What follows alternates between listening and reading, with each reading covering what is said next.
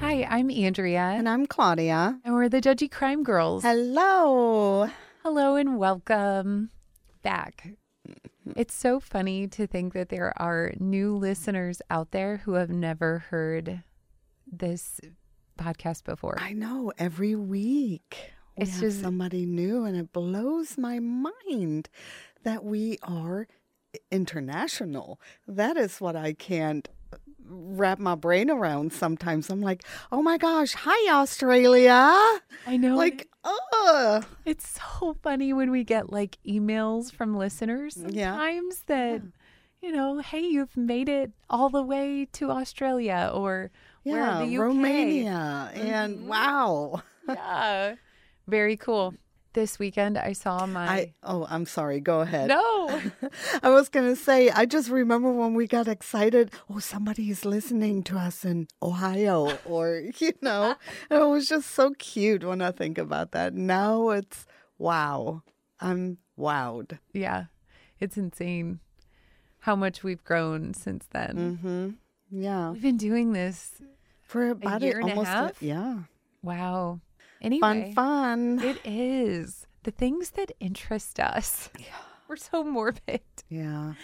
Yeah. How was your week? It was nice. Always quiet. Yeah. Yesterday I went to Five Below only because I saw they had a Roomba and somebody reviewed it on TikTok, and I'm like, I have got to have it. So I get there and she's like, ugh, that was sold out within like 5 minutes. Oh, okay. So I ended up buying a pair of biker shorts, which were so nice.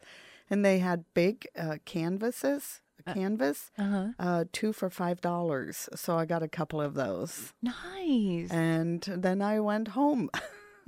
With my art project, I stopped at Michael's and got some acrylic paint. I have some ideas for those. For the canvas. You're so crafty. Well, we'll see. Well, Claudia, she's like preparing for her big birthday bash and she's going 70s themes. And here I am. We're close enough that I feel like I can just give her gifts at any point throughout the year. And then on her birthday, be like, happy birthday, hooker.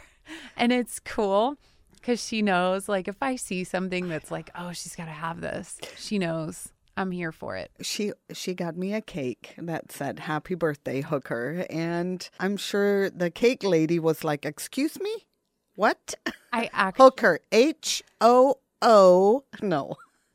You know what I should have said? I should have said that was your last name because they refused to put it on the cake the following year. Do you remember that? I had to. Yes. It was manual labor. I had to do that myself.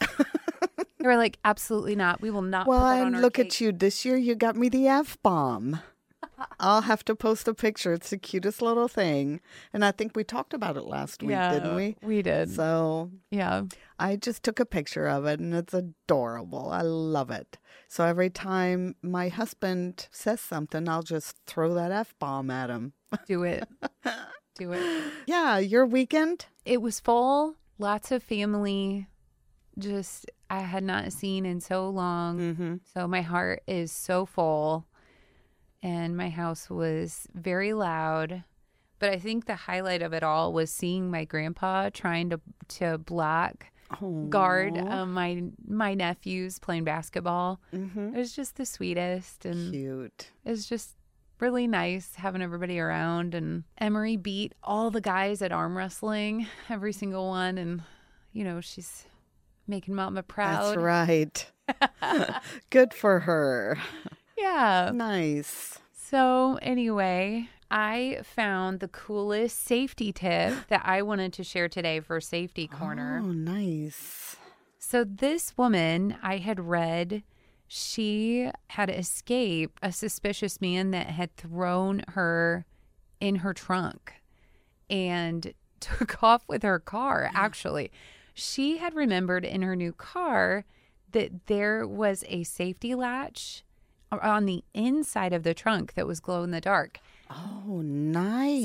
So when the car had kind of slowed down a little bit, she was able to pop it open and jump out. And I thought, oh, I should look in my car to see if I have one of those. Uh-huh. And I don't, so I would end up dying. But you should look in your... Well, we drive the same car. I'm talking to our listeners. Oh, okay. Definitely look. But I also learned a few interesting statistics. The U.S. Department of Justice shows a 12% chance a criminal will call attention to himself by firing a gun in a populated area. So he had threatened her with a gun and told her to get in the trunk. But if there were people around, just know there's a 12% chance he would actually fire. That's pretty high, actually, I feel like. 12%? A 6% chance of actually hitting you and a 3% chance of that bullet being fatal. Stop. Stop. That's still too much. Well, I mean, I'm just saying. So was she putting groceries in her car, or we don't know? Well, this happened in Daytona Beach, Florida. It was at her apartment building. She just saw a suspicious guy in the parking lot walking toward her. So she decided to get out and face him because she felt like he was kind of maybe behind her. Mm-hmm. So he pointed a gun at her and told her to get in the trunk and to give her her purse. Wow, okay. So that's what happened in that scenario. Not that you needed to know the whole scenario, but just look in your trunk, see if you have that button, just so you know. Latch. Nice. Yeah. I just thought that was interesting. And well, even though we drive the same car and you already looked, I will still look. no, don't. Not you. You don't need to look. You don't. I'm still have one. looking. Maybe you overlooked it. Maybe you didn't see it. Maybe we have one. Oh my gosh. No. Hey, we just wanted to again thank everybody for voting for the People's Choice Podcast Awards. And we wanted to throw out a little thank you. So Friday, August 12th, that would be next Friday, not this Friday. Right. We are hosting a true crime trivia again at 7:00. It's going to be super fun. Claudia and I are going to celebrate Be drunk? and join you and maybe bring our F-bomb with us. Yes. Yeah, it'll be fun. Yes. Thank you so much for voting. Voting is now over, and now we just have to wait. Not long. We'll find out August 7th, that evening. I don't know how late. So Right. probably August 8th, we'll make an announcement, if we make it into the next round, which Right. who knows? Not sure. We're excited. Yeah. But thank you all for voting. Definitely. It was exciting. I mean, I've already basically picked out our picture. She for already our- wrote her acceptance speech because late September, they're actually going to have a live award show, really. And you have to write an acceptance speech. OK, I think she had it written already July 1st. Here's me. I'd like to thank my work wife. Me? Oh my gosh. We have things we're going to make necklaces. And I wanted to be the trophy wife, but Claudia wanted to be too. Well, I'm the good girl, so whatevs. Whatevs. The bad influence. Or was the other one the drunk one? I don't remember.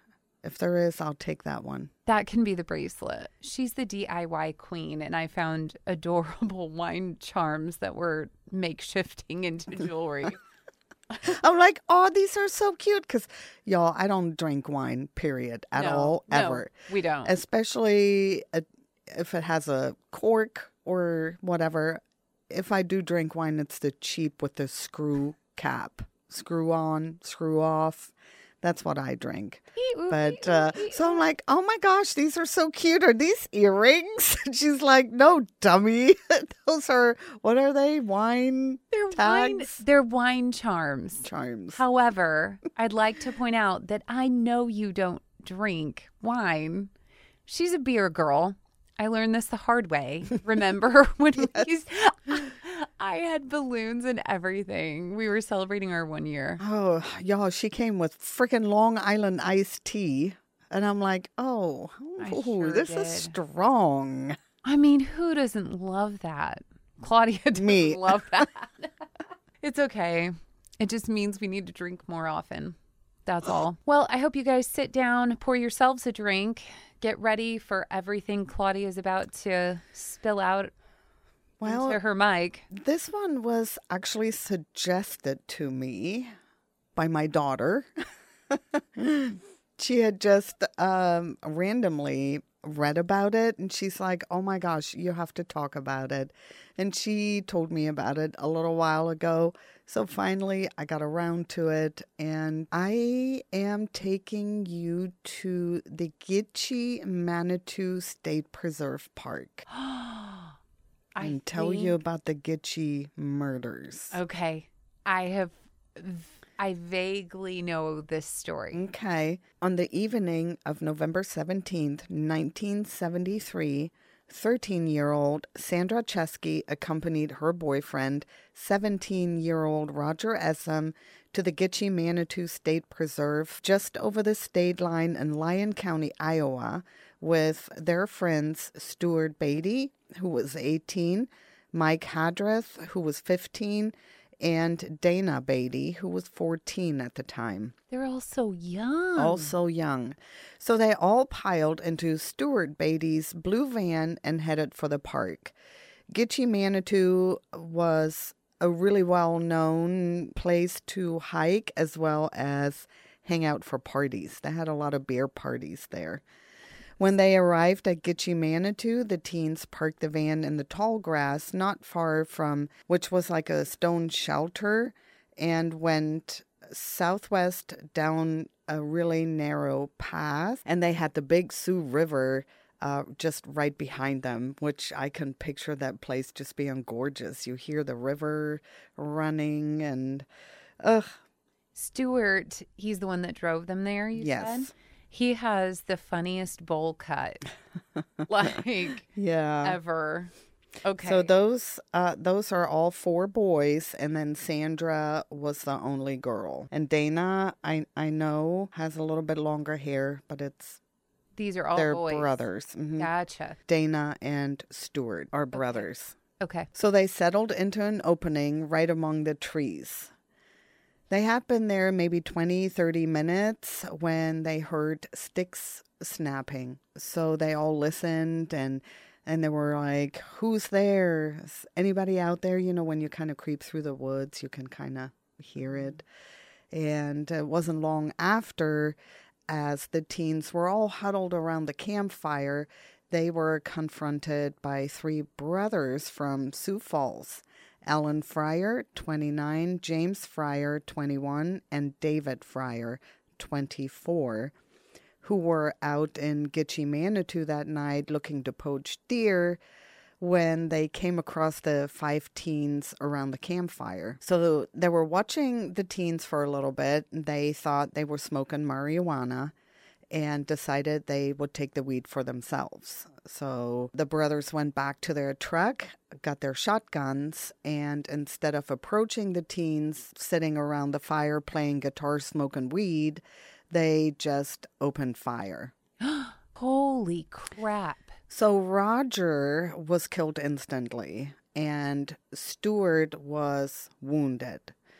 The other three kids ran into the nearby tree line for cover. So the Fryer brothers yelled for them to come out from their hiding place, and Dana walked out alone, and Michael and Sandra walked out together. And they asked the Fryer brothers who they were. So Alan Fryer responded by shooting Michael in the arm and telling him they were narcotics officers. Obviously, they're not. No, not at all. They were out that night just to hunt deer, poach deer. Michael and Sandra collapsed on the ground together, although she wasn't wounded when they shot Michael in the arm because she walked out with him together. She was right there and she fell to the ground too, but she wasn't hurt. Alan, so they were on the ground, so Alan Fryers came up and kicked them and told them there was no use playing dead because they just laid there really still. And he's like, well, don't play dead. And then he ordered the teens to walk up a trail leading away from the campfire. Oh, no. Well, they didn't want to leave Roger behind, who was killed instantly, who was shot dead. And they're like, well, what about Roger? And David Fryer told them that Roger would be all right. And he had just been shot with a tranquilizer gun, which was not true because Roger wasn't moving. Oh, So he was, dead. But he's like, don't worry, he's fine. It was just a tranquilizer gun. oh no. So after a bit, he stopped them and spoke quietly to his brother David before leaving the teens alone with him. When he returned, Alan ordered the teens to continue along the trail. A short time later, he told them to stop again. Once again, he left them alone with David. When he returned, he moved them along the trail once again until they were near the road, finally stopping them. And then he was yelling, "Over here," to someone. Well, that's when James Fryer pulled up in the truck the brothers had driven to the park. So the other brother went, got the truck. After a quick chat with James, Alan tied Sandra's hands behind her back and put her in the truck before leaving her, while he and James returned to the trail. Okay. Moments later, Alan returned and started the truck to drive away with Sandra. As they were leaving, Sandra saw Michael, Dana, and Stuart, who had also been brought back from the campfire at some point. That's why he left and went back and got Stuart, who was hurt. Right? So they brought him back, and they were all three together by the road. And that was about the last time she would see them alive, as they stayed there with James and David Fryer, as the other brother drove away with her. Okay. Once Alan and Sandra were gone, James and David Fryer shot all three of the teens and left them on the trail. Oh my gosh. Yeah. What a nightmare. Yes. And can you imagine? I mean, she was 13 years old. 13 years old. And I couldn't find out what time it was. If it was late in the evening or I don't know. I don't know what time. I am trying to envision why she would be allowed to go on this trip, all boys, across the state line. With just her. And maybe she wasn't allowed. I don't know. Maybe she went anyway. Yeah. I don't totally know. So Alan drove Sandra around for a while, still pretending to be a police officer and telling her that he was trying to keep her out of hot water. Oh. He told her that he was the boss and that the other two would do whatever he said. So they called him the boss. Eventually, he again met up with David and James on the road and got out of the car to talk to them for a moment. And then after that, they all piled back into the truck and went to an abandoned farm where James raped Sandra. And she told him that she was a virgin, and he didn't believe her. He was like, "No, you're not." And she remembered saying, "I'm only 13. And that really shocked him.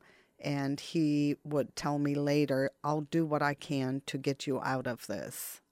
So he was really surprised that she was only 13 years old. So all the while, he's still playing this manipulative game. Yes. And he's a police officer. And at the time, she believed him. Of course, yeah. Because she's 13. She's 13. And was there any truth to the fact that he was, would you say he was the ringleader of the other two? Mm-hmm. And this one is the 24-year-old? Alan is the older one. The oldest. Okay. Said he was 24. 29. David is 24. And James is 21. Okay. And the Fryers are a big family. I think there were 7 brothers and 6 sisters in that family. So, but those 3 were the closest out of all the siblings. Mm-hmm. And they would do everything together. Gross. So, yes. Absolutely sick. So just the oldest raped her. And the other 2 just... No, James did. Oh, okay. James, the middle one. He is the 24-year-old, yeah. No, James is the 21-year-old. I'm sorry. Okay. The youngest one. Gotcha. So after the rape, when it came time to get rid of her, Alan, the oldest, told his brothers he would go and do it, get rid of her. So early the next morning, Alan filled the truck's tank with gasoline from a large red fuel tank, and then he drove Sandra home. And still under the pretense of being a police officer, saying that Sandra was too young to get busted. So he actually drove her home. Alive. Yes. Did he lead on to his brothers that he was going to kill her? No. Well, yes. So Yeah, he lied to his brothers? Yeah, because they were going to get rid of her. Right. To me, that means permanently, I guess. Me too. They need a cover up for what? Wow. So he really So he took her home. went out on a limb there. Yeah. And this whole time, she was so worried about her friends left on the trail somewhere. Oh my God. The 3 bodies on the trail were discovered the following day by a couple from Sioux Falls, South Dakota, who were at the park test driving their new car. So Roger Roger's body, who was shot instantly at the campfire, was not discovered until the following day, and that was because he was still back by the campfire, which was a little ways away. He wasn't found until the following day. But Sandra went to the police apparently, and she was like, well, we were out at the preserve, and there were 3 police officers. I want to know, did they take my friends in? I would like to know what happened to them. I haven't talked to my boyfriend. He's not returning calls. So she went to the police worried about her friends. And they're like, what are you talking about? Right? So she tells them what happened, not knowing that the bodies have been found, but the police already knew they had been found. So she was telling them, giving them details so they knew she was for real. Yeah. How scary. So did they wear badges or anything like that? No, they just said we're undercover narcotics officers. They were smoking weed. Right. So they got scared. Yeah. And they're like, oh my gosh, we got busted. And she was just worried about her friends. That is so sad. So the one that got shot in the arm, that was actually her boyfriend? No, her boyfriend was Roger. That was killed instantly. Oh, okay. That was her boyfriend. Gotcha. So investigators spent days questioning Sandra about details of the incident, and they even drove her around all these gravel roads trying to find the farmhouse where she had been raped, and because it was really hard for her to kind of tell them where it was not in her area, first of all. And remember, I said he drove her around for a while, so I think she kind of lost, her sense of directions, where she was. She's 13 years old. She doesn't even drive yet. No, not at all. That would be really hard, right, to pay attention, and especially if it's out in the country. I'm sure it's kind of flat. I don't know. Well, and when you think you're with someone, you can, if you're with an officer, right? You're like, well, I'm in good hands. Yeah. So that was Sheriff Craig Vinson. He's the one that drove around with her day after day, trying to find out if anything looked familiar or that she could lead them to the farmhouse. So about 10 days later, the sheriff and Sandra were out driving again, and as they drove around, she recognized the red fuel tank that he used to fill up the truck beside the garage of a farmhouse near Hartford, South Dakota. It was found that the farm belonged to a local farmer who employed Alan. This one kind of gave me goosebumps when I read this. This is 1 in a million. In a chance encounter, Alan Fryer drove right past the sheriff in the same blue truck, the blue pickup he and his brothers used on the night of the murders. I mean, they were just passing each other. So Sandra is like, oh my God, that's him. That's the boss. that's him. That's the guy. So the sheriff radioed the truck description and location in and had it pulled over by other officers who then arrested Alan. And then shortly after that, both David and James were also arrested. Those brothers, I tell you what, they were like, we're so close. We do everything together. But man, when it came down to it, no. So when first interviewed by police, Alan claimed that it was Sandra's friends who had fired at them first. And they accidentally killed someone. Of course. Eventually, he admitted he shot the teens because they'd been drinking and smoking marijuana, and they wanted to steal it from them. But I'm like, you're in your 20s. These are teenagers. Why not just be like, give me your weed or whatever. Give me your stuff. And I'm sure they would have given it to them. Yeah. I mean, I would have. How about just, if you want it, ask for some, or I mean, if they wanted to come on strong, they could have threatened them. Yeah. Or firmly asked. Right. Just to come out and start firing. Yeah. So he's like, so we just wanted to take it from them. David Fryer told a similar initial tale, but eventually caved and told the truth. So on November 30th, 1973, Sandra identified both David and James Fryer from a lineup, like right away. She's like, those are the two. So James Fryer took a different tactic or a different approach than his brothers in the police interviews. At the time, James was already serving time in the county jail. Okay, so he was like, well, I wasn't there. I was in jail. The cops were like, no, you were not. So he was enrolled in the work release program. So he was like, I was in jail. And they're like, no, you were out that night. So on the night of the murders, David Fryer had called the jail pretending to be James's boss. So he told him he needed James to work an extra shift so that the three brothers could go out hunting that night. So he was out on the work release program. This is why we do not let anyone out. I don't think they do that anymore. Yeah. I don't think. Let's not. It's just not. Yeah. He's like, I wasn't even there. I was in jail. And the cops were like, yeah, you were not. Don't let anyone out of jail for the day. So anyway, the cops were like, no, you were not. You were out, and we know you were. So then he changed his story and literally wasted no time blaming both his brothers for everything. He confirmed that they found the teenagers smoking weed and that Alan had pretended to be a narcotics officer, but claimed that Sandra had been laughing and having a good time with him and his brothers, even willingly having sex with him. I'm like, dude, she's 13. I'm sure not. Gross.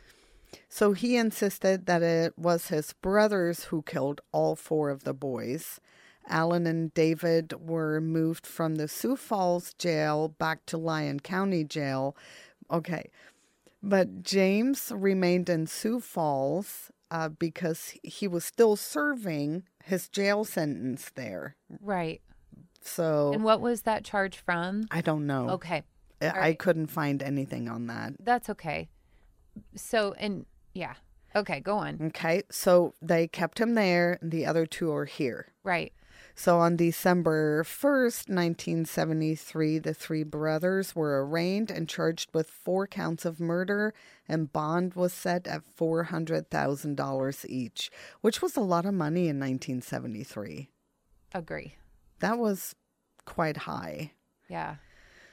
Well, Sandra, God bless her, she proved to be an excellent witness for the prosecution. She was composed, forthright about what happened with the shootings and even her rape. Her memory of the details was very clear and consistent throughout multiple interviews and even a polygraph test. I mean, she was solid. She just remembered all of everything. Everything. Did she ever pick out James in a lineup? You said she picked out the other two initially. Well, because one of them, Right. they got in the truck. So she already identified him. So they got the other two brothers in the lineup. Understand. And they're like, so who was with, Got it. Alan? Okay. So, and she's like, those two. I don't know why I had assumed they were together in the truck. That makes sense. No, it 'cause was just in one jail. of them. Okay. All right. So on February 12th, 1974, David Fryer pled guilty to 3 counts of first-degree murder and 1 charge of manslaughter. Alan had already confessed to the murder of Roger, so the charge on that had been reduced for David and James to manslaughter because he already confessed. When convicted to life in prison without parole, David said, "No. If all my appeals fail, I'll actually write the governor and ask for the death penalty. I won't live out my life in jail. Keeping me locked up for life can't turn around what happened. It can't bring those people back." So they're like, life in prison. He's like, no. Okay, first of all, sir, you're missing the point. Excuse me, sir. Excuse me. Your narcissism is showing. Right. Yes. Well, that didn't work out for him at all. So in 2016, David asked the parole board to overturn the decision to deny parole, but his request was denied. Of course. After testimony was made by Sandra and Mike Hadrid's sister, Lynette. Alan Fryer's trial began in February 1974 after a psychiatric exam found him fit to stand trial. And in May 74, he was found guilty on 4 counts of first-degree murder and sentenced to 4 consecutive life terms in prison. A month later, in June 1974, after his brother James had been extradited back to the Lyon County Jail for his trial, the 2 brothers successfully, get this, escaped. So the sheriff goes back there and finds the cell door open, right? And he's like, oh, hell no. Goes a little bit further and the other door is open. So they used like a metal piece from their bed as a pick to pick the lock, and they escaped.